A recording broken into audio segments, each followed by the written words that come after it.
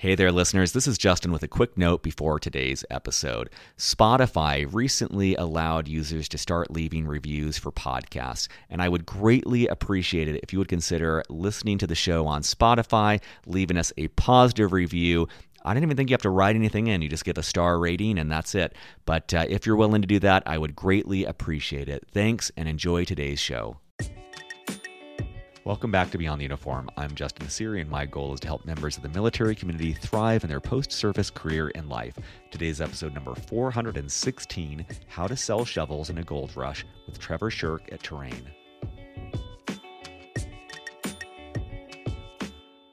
It was like, how often in your life does a brand new industry get created from nowhere?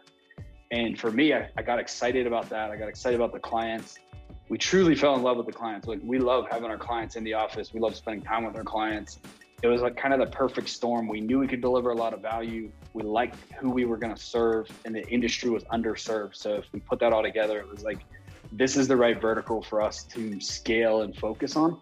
Well, I'm so grateful I did this interview. I explained at the start that I met Trevor on LinkedIn. He's a fellow entrepreneur here in Denver, but I just gained so much from this conversation, and he and I were grabbing lunch. It's just kind of like the warm up for that, because I think that one thing that will come through in this interview is how much as a professional, as an entrepreneur, Trevor is constantly learning from others and from books. I am ordering 3 different books based on ones that he recommended in this episode.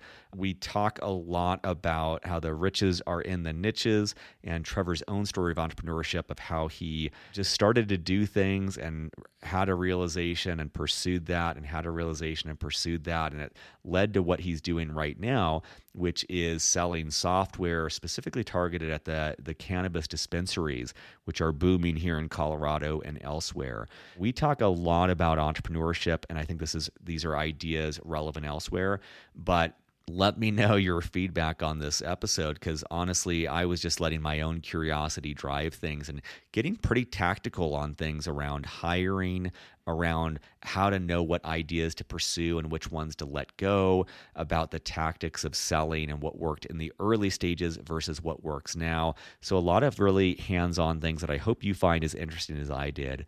As always, at beyondtheuniform.org, you'll find show notes with links to everything we discuss, as well as 415 other episodes just like this one. So with that, let's dive in to my conversation with Trevor.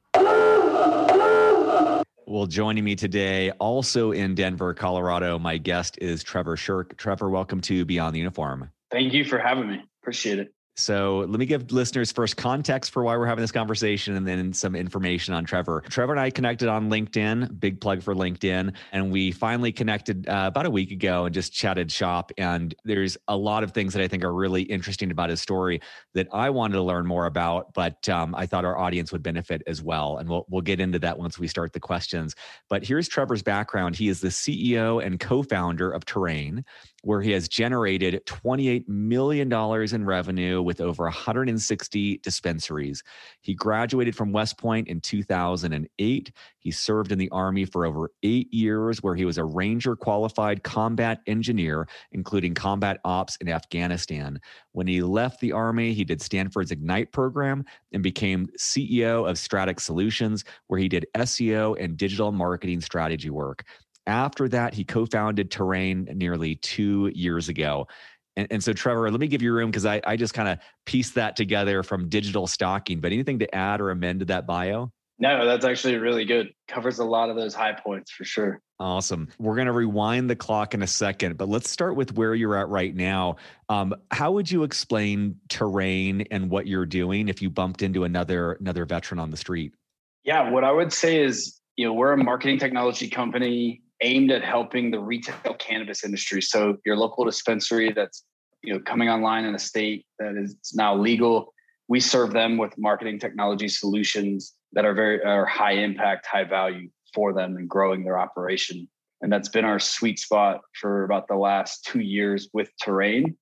Before that, with Stratix, we would work in all kinds of different industries, but we kind of found our niche there in that industry. That's great. So 2 things for context of why I was so excited for this conversation. The first is I'm such a big fan as an entrepreneur of the phrase "in a gold rush, sell shovels. And so when I connected with Trevor, I didn't really know what he was doing too much before we chatted, but my adrenaline starts pumping because I'm like, man, cannabis dispensaries, it's a exploding industry, whether you like it or not, whether you're, a teetotaler or not, it is exploding. And I see so many people going into the dispensary side. We've had an interview with a vet who's doing that. But what I love about what Trevor found is he said, okay, this, we'll hear if this is actually true for a story, but this industry is exploding. What are they going to need? Well, they're going to need to be found online. Let's do that. So I love that selling of a shovel to those who are going out for the gold rush. It kind of, in my view, it insulates you a little bit from the volatility of this brand new space. And then the second thing is, it's another podcaster, I'm blanking on his name, but I always hear him say, that the riches are in the niches. Absolutely. And I'm a big fan of that too. One of the reasons I was excited to hear more about Trevor's story is that as an entrepreneur myself, I often try and do everything. I often try to be all things to all people. But when I see people do what Trevor do, and they kind of narrow in and say, like, you know what, we're just going to focus on dispensaries. It makes marketing easier, product easier, it makes everything easier. And it's very, very difficult for me, at least, to do. So I'm sure we'll get into that. But maybe rewind the clock for us, Trevor. You spend over 8 years in the Army. What was your transition like? And am I correct that you kind of, your part of that transition was the Ignite program at Stanford? Yes. Yeah. So I knew I wanted to get out of the military about 2 years before I finally got out. And it was just that entrepreneurial bug hit me. I was with my buddies at Fort Bragg, North Carolina, and there was some Forbes article that came out that we all magically read at the same time. And then we're talking about it at a training exercise about tattoo removal and how big of an industry it would be. And the military was starting to be very more strict on if you have certain tattoos, maybe they wouldn't let you stay in the military. And we just kind of caught the bug where we were like, oh, we should start a tattoo removal clinic. And in that process, started going through everything we had read. And one of the things that came up was, well, we need to have a website. We need to get people to sign up to come to the clinic if we create it. And that was where I kind of got started in the entrepreneurial journey, but I still had time to serve. So I was very much like a freelance side project, always trying to learn as much as I could about business and marketing as a whole, for that was in 2013 in the fall till summer of 2016 when I finally got out of the military and then went right to the Stanford program as I think I was still on terminal leave at that program, and then, which was a great program, and I learned a ton, and immediately left it and went right back to Denver and started the company. I just want to give a plug because I'm a big believer. I at least feel like veterans are very hands-on. We like to roll up our sleeves and Absolutely. Do things. We like to execute. And so what I appreciate about what Trevor was doing there is,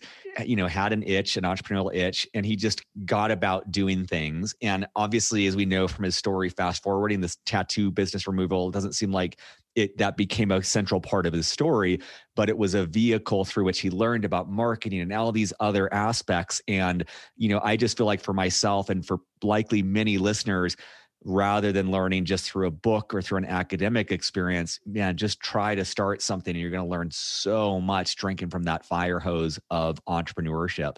So what was this genesis then for StratX? Did you have that idea at Ignite or after? Yeah. So in Ignite, I knew I wanted to come back and do marketing, but I hadn't set myself on any specific niche. And in that jumping right in and getting started, the first month was just brutal because it was, I had to go learn how to sell and I had to get some clients and generate some revenue. And then from that fall of 16 till about February of 17 was just a grind and getting something started, getting through the mechanics. I think I hired one person just as an assistant to help. And it was about the end of February of would have been 17 that we kind of sat down and said, like, man, we really want to find a solution that helps a lot of local businesses that we could charge a really lower price for and serve a lot of people with. And that was our hyper-local solution. That was originally our main thing we did in multiple industries, and then eventually into the cannabis industry for dispensaries. And the genesis of that first thing was my mother was a small business owner who owned a daycare in our house. And I thought about, man, the price that I would want to charge her for some marketing services, she would never have been able to pay. So maybe if I could find a solution that a local business owner could pay $500 to $1,000 a month and get, asymmetric value, like make way more revenue because of that impact. And that was how we got to the hyper-local solution that a lot of dispensaries use today. And so that was kind of our jumping off point at that point. Who's the we? Are you using we like I do? I'm a solopreneur and I always say we because I feel so insecure about just being me. But who's the we here? Yeah, it was mainly me, but I did have other folks involved. So other contractors I had that were helping. And it was one of those moments in time where I'd figured something out with one of our existing clients. And then it was, hey, what do you guys think about this as the way forward? What if we focus just on this? And that was like it's one of those moments, I think, when you're as an entrepreneur where you sit down and you're like, I just observed something really impactful happen really fast. The only way I got to this point was by just grinding and constantly like trying to make it work. And then you observe something and then you have that kind of light bulb moment, that clear thought that's like, that might be something in itself alone. Like that little, we did this, it created this, that fast value, like was like, wait a second, there's something there that I think we need to double down on and look at and build the business around. And that was that hyper-local approach to marketing. In those early days, or maybe just with StratX in general, can you give examples of like, when you're starting a company from scratch, how are you getting your first customers? And in particular, I'm just trying to plant the seeds for those listening interested in anything sales related of just kind of what some of the nuts and bolts look like, or some different tools that they might have as they think of like going from just me to me and at least one person paying me money. Yeah. I think that's a huge hurdle. That first 30 days, I was selling every introduction I could get. I was trying to get in front of a business owner who I could help solve a pain point. And I think you have to first go to your network. And if you think, hey, I know I could help a business solve this pain point, I believe what you need to do is start telling people in your network that you believe you can help solve that pain point. And so I had a mentor. That mentor, who owned a company, had other business owners in his network. And the moment I would say, hey, I think this is what I'm going to do and start, and how I think I could help a business owner, grow their revenues. Then when they run across one of their peers that says, hey, I'm struggling with this, do you know anybody that could help? They can connect that dots. And that my first sales are absolutely from referrals of people in my network that made introductions or said, hey, I think I know somebody that might be able to help. Can I connect you guys? And I think if you're starting an entrepreneurial venture, you have to go get that first sale, that first transaction, that first them betting on you with, making a paying or signing a contract, something, because you're going to need that psychological win as well. Because when you're pitching and getting shut down or getting no's or nobody follows up or they don't see that you could help, I think you're going to need that win. So I would focus on getting that win and make sure you use your network and make sure you have a very clear understanding of what you believe you can solve pain point wise. And early on, when I had no case studies, no credit, like first client, I had to like put, my skin in the game, I guess, and say, listen, if this doesn't work out, then I'll just give you all your money back. And that kind of commitment is what will set you apart, so that person, that entrepreneur that you're selling to, maybe in my case, or that customer who's buying your first product, can commit and assume some risk with you. And I think that allowed me to get those first clients. And then from the success of those first clients, we've been able to really, leverage that as we've done this before. Let us help you with it as well. I love this. I'm going to want your feedback on what I'm going to say here, because I had this conversation yesterday with a friend who, my sense is he's always investing in skills. He's always upping his game, which I admire, but he uses that as an excuse to avoid sales. And what I told him is like, look, when you sell this first time, you don't actually know if you can do it. Like, you've got all these skills, but you might not, if you're in my opinion, if you're doing this right, you're a little bit over your skis. You're a little bit out of your comfort zone and you don't really know you can do it, but that's right. You got to sell it. because that process is going to evoke from you what you need to solve that problem. And yes, like you said, this person's taking a bet on you. And so maybe you put equal skin in the game by saying, I'll take your money back. But it's like you're learning and perfecting while people are paying you money. And that can be really uncomfortable. I think, especially from military backgrounds, when we, if you say you're going to do something, you will do anything to do it. But my experience in entrepreneurship and sales is like, the first time I did things with Captivate, with Storybox, like, I didn't really know if I would do it, but I knew I could figure it out. And so it's almost like you're assembling the plane on the precipitous drop into the cavern, Yeah, absolutely. Yeah, I think you're spot on. Like the first commitments we made, I can remember my first sale. We were going to build a website in 96 hours, launch a Facebook campaign, and then optimize that website for like on-page SEO. And my only real knowledge that was probably comfortable with was that third item. The other two, I knew I could pull off, but it was high stakes. And those were stressful 4 days, or 3.5 days, whatever it was. But that was the win that got us going. It got the flywheel in motion. And I think it takes courage. You don't need to be like, you don't have to lie. You don't have to like oversell it, but you have to believe that you can deliver and that you'll do whatever it takes between what's legal and moral to find a way to help and add value and earn that investment in you, even if you're not 100% sure. And in that first deal, I had to learn some new skills on the fly. One of which was, how do you set up a Facebook marketing campaign to have, once they sign up for their first appointment, how do I have an email or a text sent to them that they could get the reminder? And I remember it was like one checkbox that took me like 4 hours to figure out that if I just check that and do it this way, it works. But I mean, I tested it like so many times and the stakes were high. It was like Thursday night. We needed to deliver by 4 p.m. on Friday, and it was high stakes, but it got us in the game. And I think military people are really, it's easy to fall into that trap that I got to learn something else. But there's this clip that I've seen, and I think it so captures entrepreneurship. And it shows these two lions, and there's all these like wildebeest running by. And if you correlate that to being an entrepreneur, there's always going to be opportunities in front of you just running by. And the one's just sitting there waiting, like it's looking for the perfect opportunity. And then this other lion comes out of nowhere and just barrels into the like wildebeest herd. And it is complete chaos, but it's like, excuse my language, I'll be danged if he doesn't grab a wildebeest and he's got it on the ground. And I guarantee when he committed to going into that, didn't know which one he was going to go, or grab, but it was like, I know they're there and I'm just going to go for it. And I think that's at some point you have to understand that there's no perfect, you will never have all the skills to pull any of this off ever.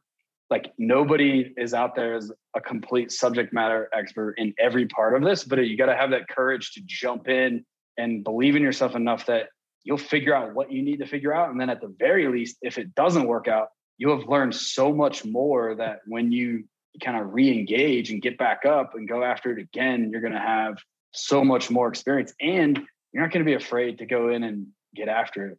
And that, if you ever, I can't remember how you would find that clip, but it's on YouTube and it's really powerful because that lion just barrels in there and he's, got his first deal done by getting out there and just going after it. I think you need to do that. I think that's such an incredible mental image that's so powerful of just throwing yourself in and to give credibility to what you're saying and what you did, like the terror of doing, like the truth of it is like the terror of being surrounded by these wildebeest that can trample you. And just, I'm sure that lion got more than his fair share of scuffs, but he took down, the wildebeest or the gazelle or whatever it was. My experience, and I'm sure yours as well, is like, yeah, it sucks getting rejected. It sucks asking for intros. It sucks. Like a lot of these things can be really painful at first and still a decade later for me. But I admire that resolve of like the hunger and the drive to, like, forces you to go beyond the fear of, humiliation. Yeah. Yeah. And I think you got to also remember that you're a veteran and, you have all this awesome experience and you can bring so much value to the table. And you probably won't even know all that value you can bring to the table, but you never want to don't become the and I hate this word because when I was early on in my entrepreneur career, I felt like it all the time, but you don't want to be a entrepreneur in the sense that, like you're at every networking event, but you're not out making deals or selling deals or generating revenue or building a company. You want to be out getting after it, because I think it's a Teddy Roosevelt quote that's like, so your place is never with those like cold and timid souls who know neither victory nor defeat. This world rewards people that have audacity to go out and give it a run. And I used to believe that other people that were successful had all this, like they grew up in a better entrepreneurial family, they went to a better school, or they had an MBA, or they had all these things. And the reality was no, they just had the audacity to go give it a shot and to commit and jump in. And I think veterans forget that a lot of your experience from combat and things, like the consequences of failing there are really high. A bad day is somebody dies or gets really hurt today. And that's not the case in entrepreneurial land. Like you can take shots on net and miss, and it's okay. But that's hard for veterans. I think they fall into that trap. It has to be perfect. They got to be flawless. They can't fail. They can't fail. They can't fail. And the reality is, like, you're going to fail in business. And the sooner you develop that tough rhino skin that you can take that hit and get back up, is, I think, it's going to serve you really well. That's great. And I'm going to, just to give full transparency, I'm going to track down that quote from Roosevelt and plaster that on my office wall here. That's so great. Yeah. I think you described when you were talking about like uncovering this hyper local thing, that seemed like it was a real gem that shaped StratX as a business. Was it similar when you realized like, oh, it's worth tripling down on one specific vertical with cannabis dispensaries? Was it like that? Was it a similar feeling and process? Absolutely. It was. We delivered a lot of value to a dispensary chain in Denver. And it was another one of those moments of clarity that, it just comes to you. And that kind of like, if you're quiet enough and you can like digest what's happening in front of you and kind of view the business from a higher level and look down on it and think like, okay, we just observed the success. It was that moment where we're like, wow, that we fell in love with our clients because we'd worked in different industries and had, every industry has its own flavor. Like if you work with people that do construction, you work with people that own medical spas or clinics or doctors or dentists or dispensary owners or liquor store owners. Like we had worked with all these different flavors of people, but man, when we ran into the dispensary business leader that we were serving, we really enjoyed the industry. We felt like it was underserved. It was people were very authentic. We loved it. We kind of felt like we were in an industry that, going back to your first point with selling shovels, like it was like, how often in your life does a brand new industry get created from nowhere? And for me, I got excited about that. I got excited about the clients. We truly fell in love with the clients. Like we love having our clients in the office. We love spending time with our clients. It was like kind of the perfect storm. We knew we could deliver a lot of value. We liked who we were going to serve, and the industry was underserved. So if we put that all together, it was like, this is the right vertical for us to scale and focus on. And something that people don't talk about, when you focus on an industry, a lot of other things get easier for you.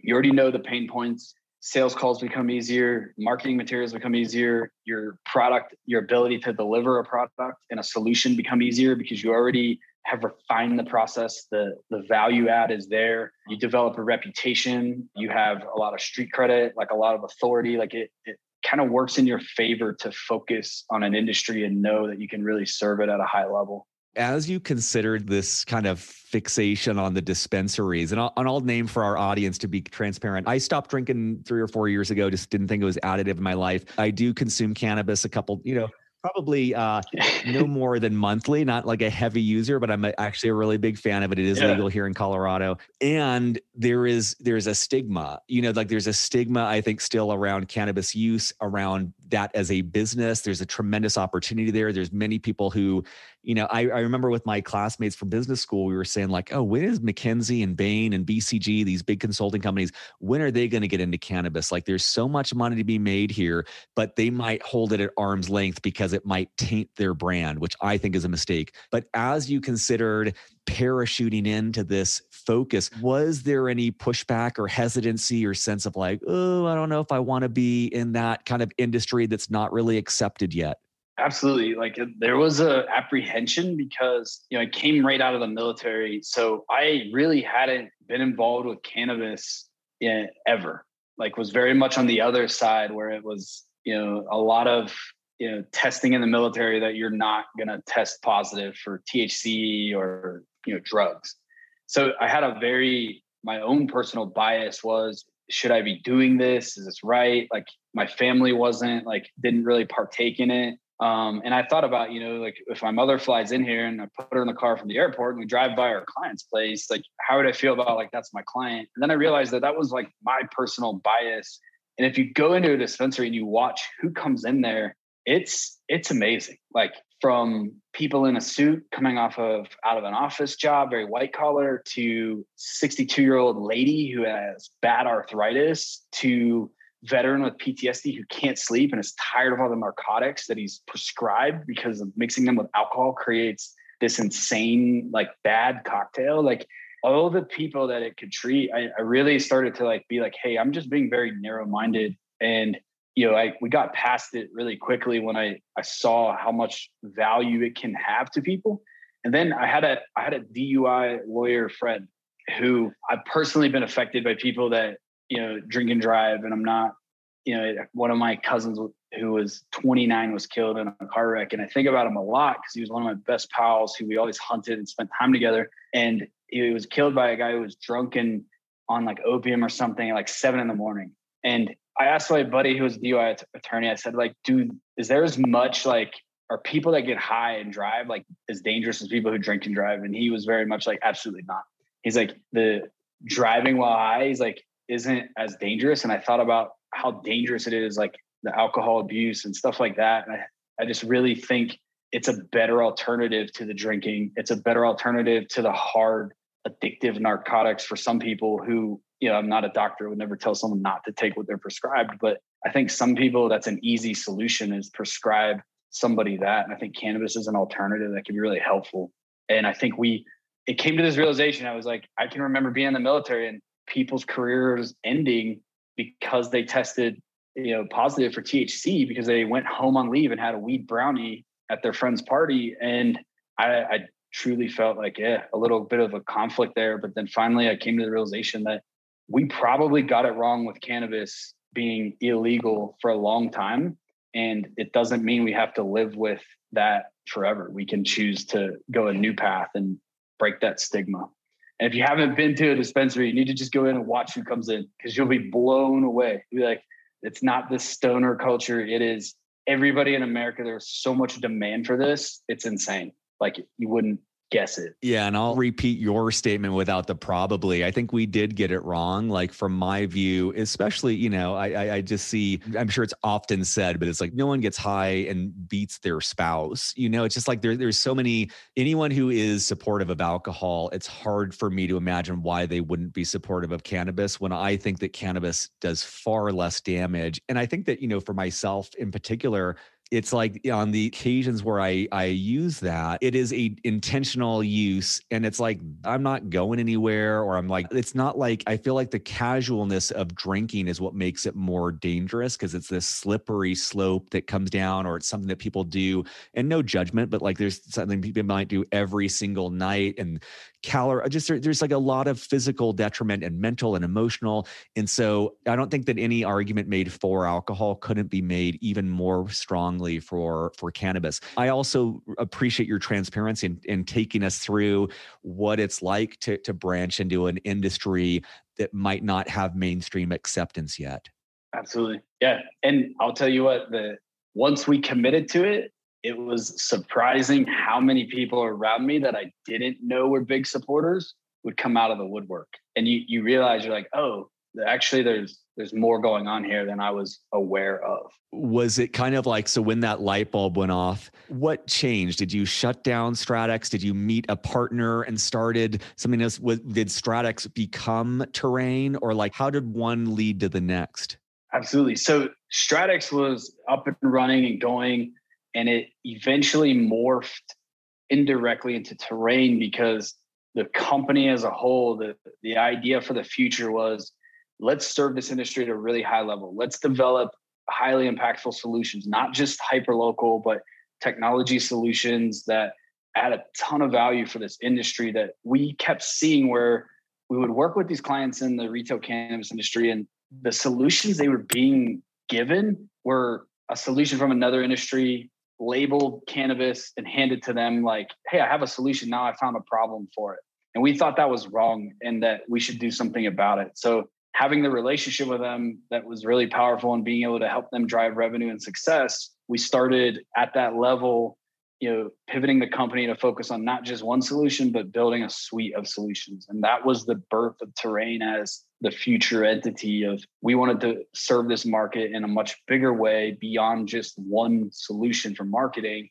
And that's how we founded and then shifted into Terrain. I hope I'm not a broken record for our listeners, but again, you're demonstrating the extreme advantage of niching down. So like you described that a lot of the people being served in this industry were using bastardized versions of other products, not really built with someone with an understanding and empathy for their unique needs and their unique uses.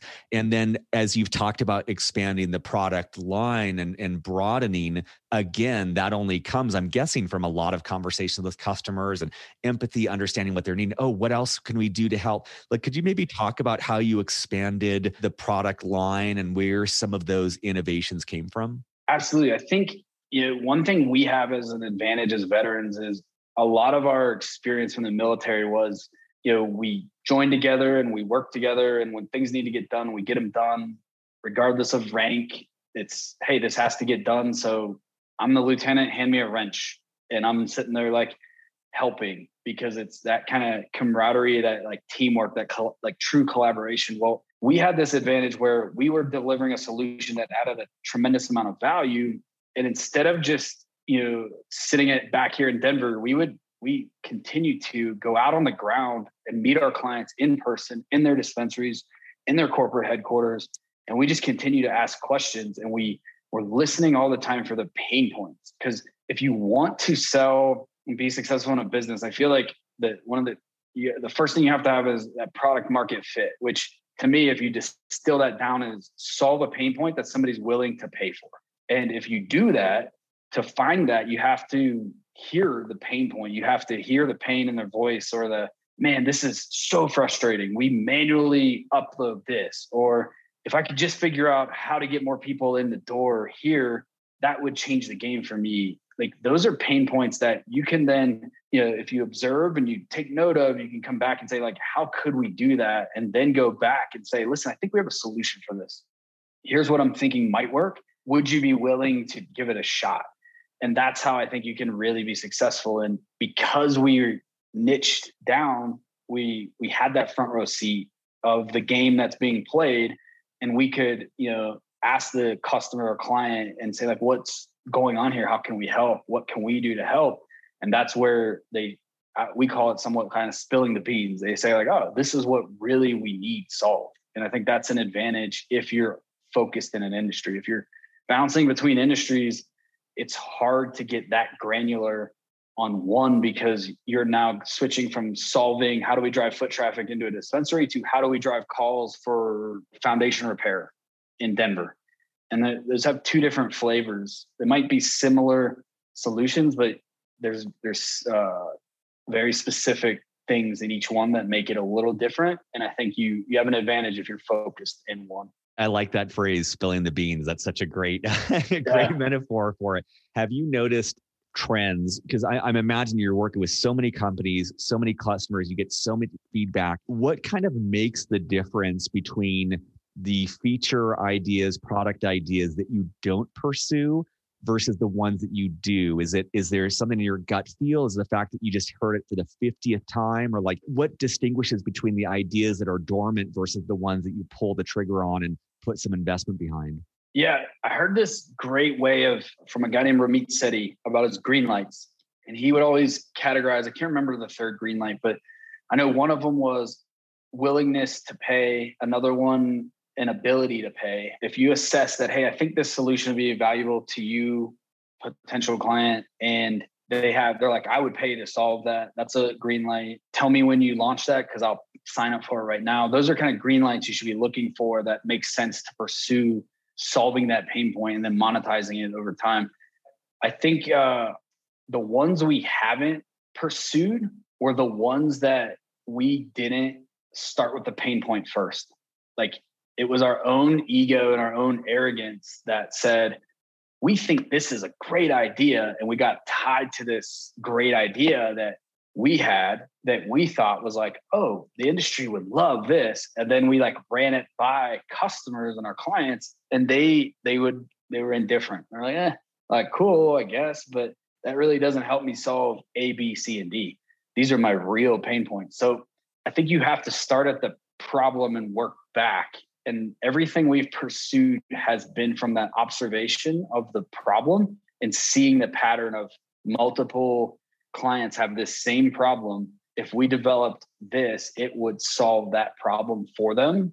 And then we actually go and pre-sell what we're going to build before we build it. That way we're really having evidence that we are onto something. Like, hey, here's an actual statement of work. We're not going to charge you for it, but would you sign here that you'll be the first ones to test it at some ridiculously cheap price, but a price? I think that's a big deal, because a lot of people will take things for free that they actually wouldn't sign on a dotted line that they would pay for. And I think those are they take courage when you have a great idea to go let the market give you feedback, because you don't want to see your idea fail or get thrown, not do, but you got to have that courage, because it's truly hedging your bet that it'll work out. And I think that's the next level of like having courage to just say, I know you might not buy this, but tell me if you would, and sign this, that when I'm ready to launch it, you're in.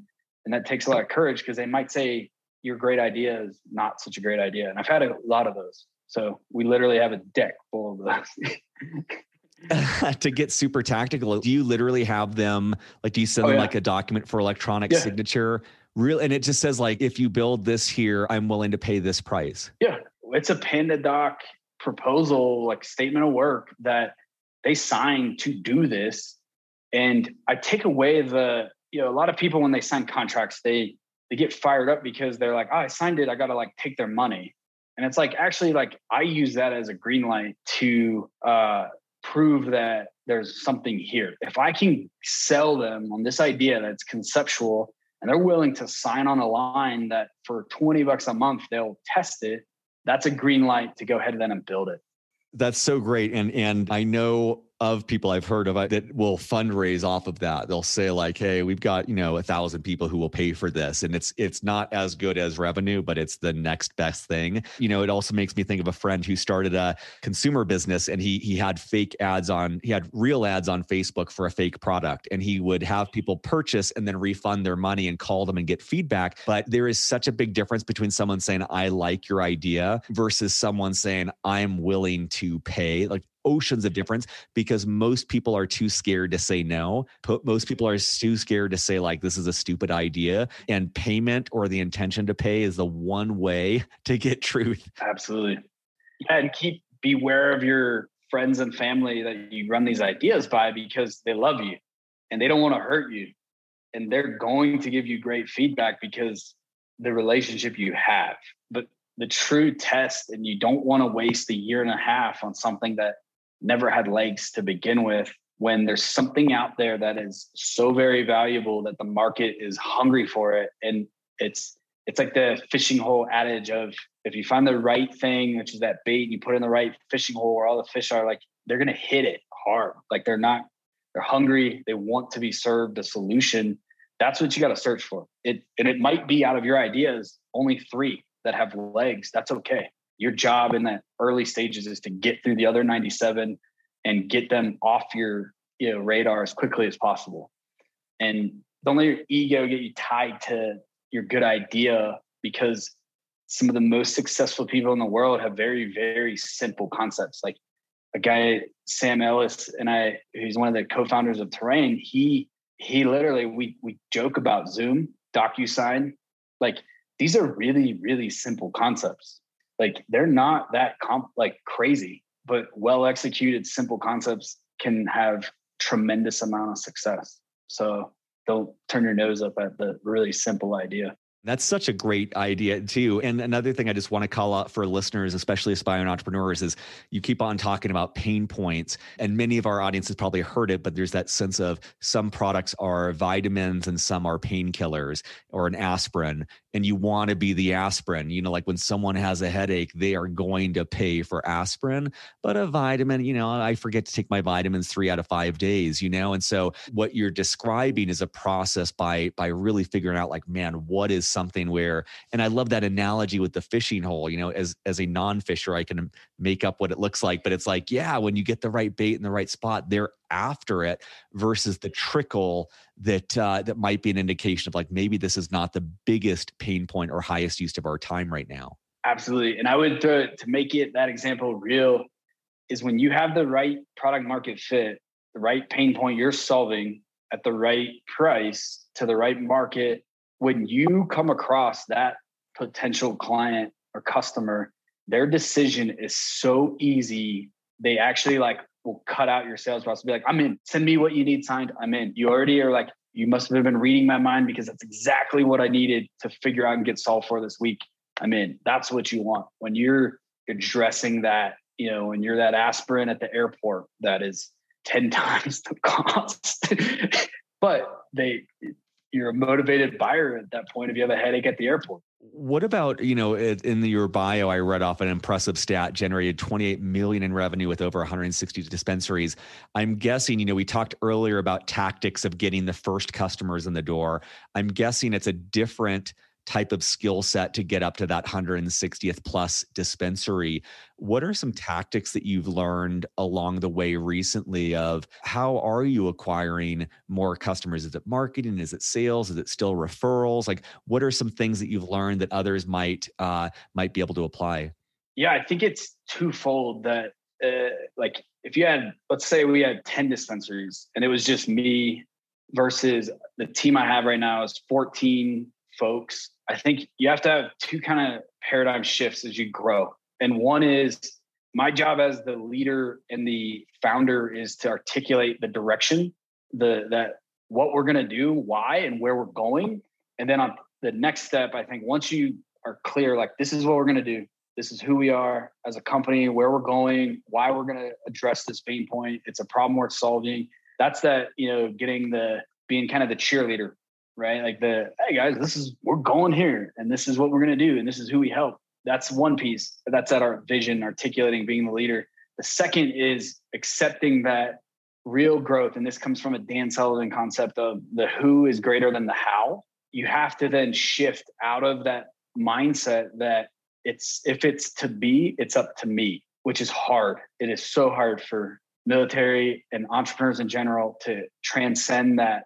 I have to go do this. I have to go bend the universe and make this happen. The real leverage, the real juice is finding good people and empowering them to go achieve the mission, the end state. So basically, your job, our growth, I can attribute not to me, but to the right hires at the right time that got fired up and have since run the ball down the field. And I came off the field as a quarterback more into a coach role because I started hiring A players to put them in the right places that were way better at certain things than I was. And that paradigm shift of instead of me, I got to build a team or find, once you get to that level where you have that traction and you have some revenue, that's a huge point of leverage is how do I find that right who, and then let them go figure out the how.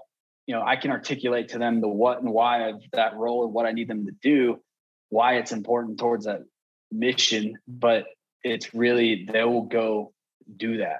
And another part of that is hiring the people that are beyond your level and letting them drag your company up to that level. That's something that I was the king of bad hires because I would take somebody who showed potential that didn't have the experience and think that they could then grow into a very senior level role and grow with the company. And the reality was a lot of times they might have been able, but not willing.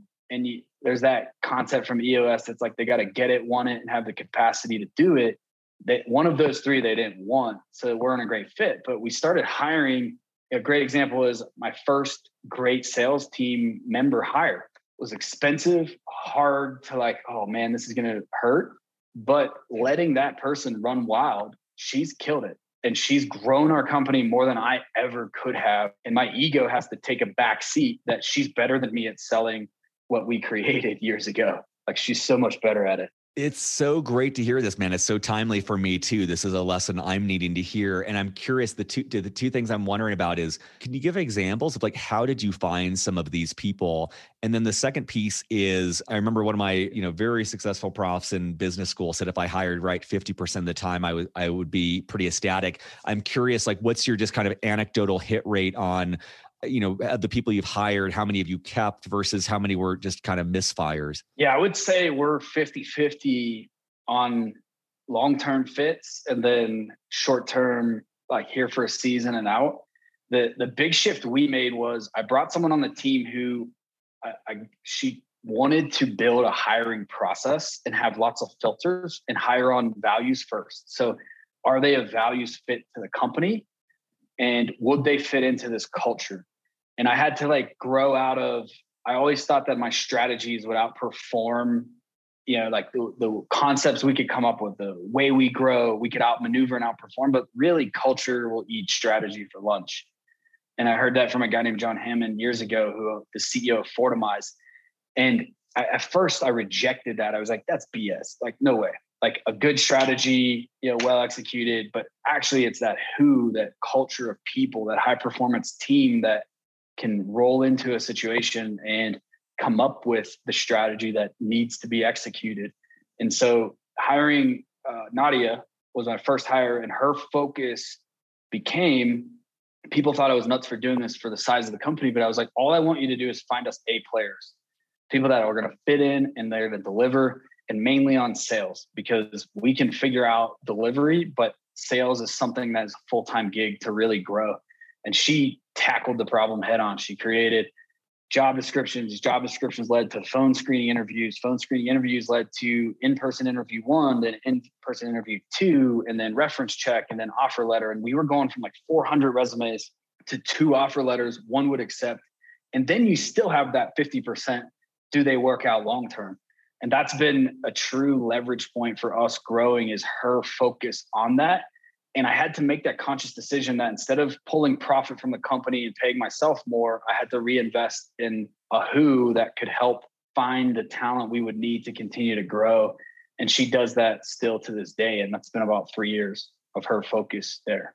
That's great. I just want to point one thing out for listeners too. I hope you've noted, as I have throughout this last 45 minutes, of the number of times that Trevor has referenced a book that he read, a mentor that he learned from, like John Hammond, for instance, Dan Sullivan, Roosevelt. Like, clearly an attribute of Trevor is that he is always learning. He's always growing. It's evident in his hiring decisions. And I just want to bookmark that for our audience of like, what a great hallmark that is, regardless of your career path, that you're hungry and growing and learning and investing in yourself.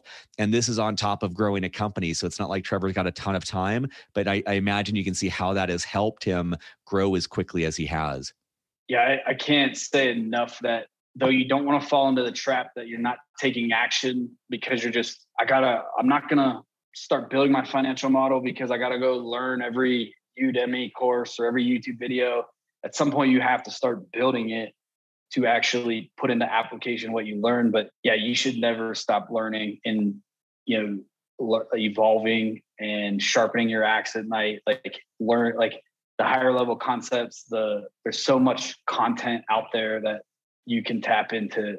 I mean, you can get world-class education on YouTube today, or podcasts, or the books. I mean, I can grab in my office right now. It's right here. I have this book literally tabbed. It's about to fall apart. It's the Jeff Hoffman Scale book. And I mean, the amount of notes, it's falling apart. Like the Gino Wickman Traction book. Like, these are the Verne Harnish, anything Dan Sullivan.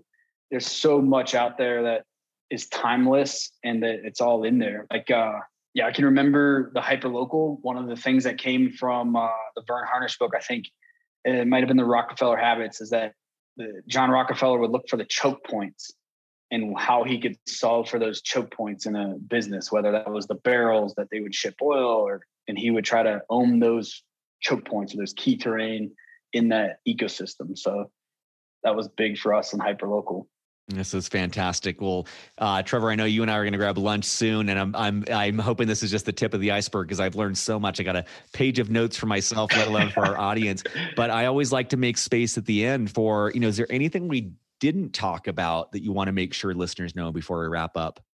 I would say, like regardless of where you're at, I was at an event last night for Bunker Labs, and there was a group of entrepreneurs that graduated a cohort for their veterans and residents. And I think like you really have to, it's all worth it to build and to do. Like, that, I know that, but somebody who's like knee deep in it, like you gotta hang in there and understand that business is a marathon. And every day you survive and stay open, you just increase your likelihood of epic success, because your competition is, after 30 days of trying this, they're throwing the towel in. So if you're at day 31, you've already beat those odds, and you've already beat the next odds, and just keep in the game. Don't quit on the game. It's one thing to say, hey, this is a flawed model and I need to pivot, but don't quit on, your dream and your vision of what you want, because there were years there at the beginning that there was no light at the end of the tunnel. I mean, I specifically remember trying to buy groceries and my credit card wouldn't work, and being like so embarrassed for the first time since I was, like a cadet at West Point to an Army officer, that I could not buy something because I'd maxed out my credit card and I had no money coming in because it was all going back into the business. And those days suck. Like that roller coaster, those are rough. Like, hiring and firing, like all that stuff none of this is easy. And every week the problems will get harder as you become better. And that's okay. The sooner you accept that, once you reach the next level, things will get harder at that level. And then the next level, they'll get harder to just stay in the game, because it's truly a marathon. It's not a very few overnight successes. And I think it's a lot of veterans get frustrated when they're starting out, and it's so slow, the progress, and they can't see that light. But the reality is, the longer you stay in that game, things will start to build faster, and then you'll be growing way faster than you ever imagined. And you're like, wow, I'm so glad I didn't get off and quit back at that point, or I didn't, I stayed in it and had faith that it would work out. So that would be like my last kind of parting thoughts. This is fantastic, Trevor. So this is Trevor Shirk. His company Terrain is spelled TERRAYN. We'll have a link to it in the show notes and at beyondtheuniform.org. But Trevor, thank you so much, man, for your time, your wisdom, your honesty on all of this. It's been extremely helpful. Yeah, truly grateful for what you're doing and for having me. Thank you, Justin. Surface.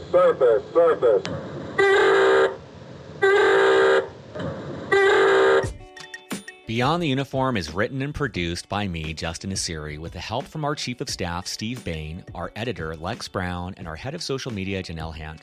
We are an all-volunteer organization and would greatly appreciate your help in any of the following ways. First of all, spread the word.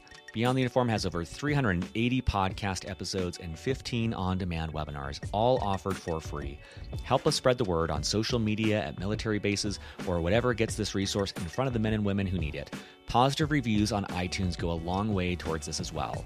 Second of all, sponsorship. Beyond the Uniform relies on sponsorship to keep us going. There is so much more we'd like to do, but just don't have nearly the resources to do it. If you know of a company that would advertise in any way with Beyond the Uniform, please send them our way. Third of all, donations. If you're in a financial position to donate, you can find more information on the support section of our website. At our website, beyondtheuniform.org, you'll find over 380 episodes categorized by industry, functional role, and more. You'll also find both free and for-purchase resources that take a deeper dive on topics related to career growth. Thank you for your support as we aim to help members of the military and their families thrive in their post-military career and life.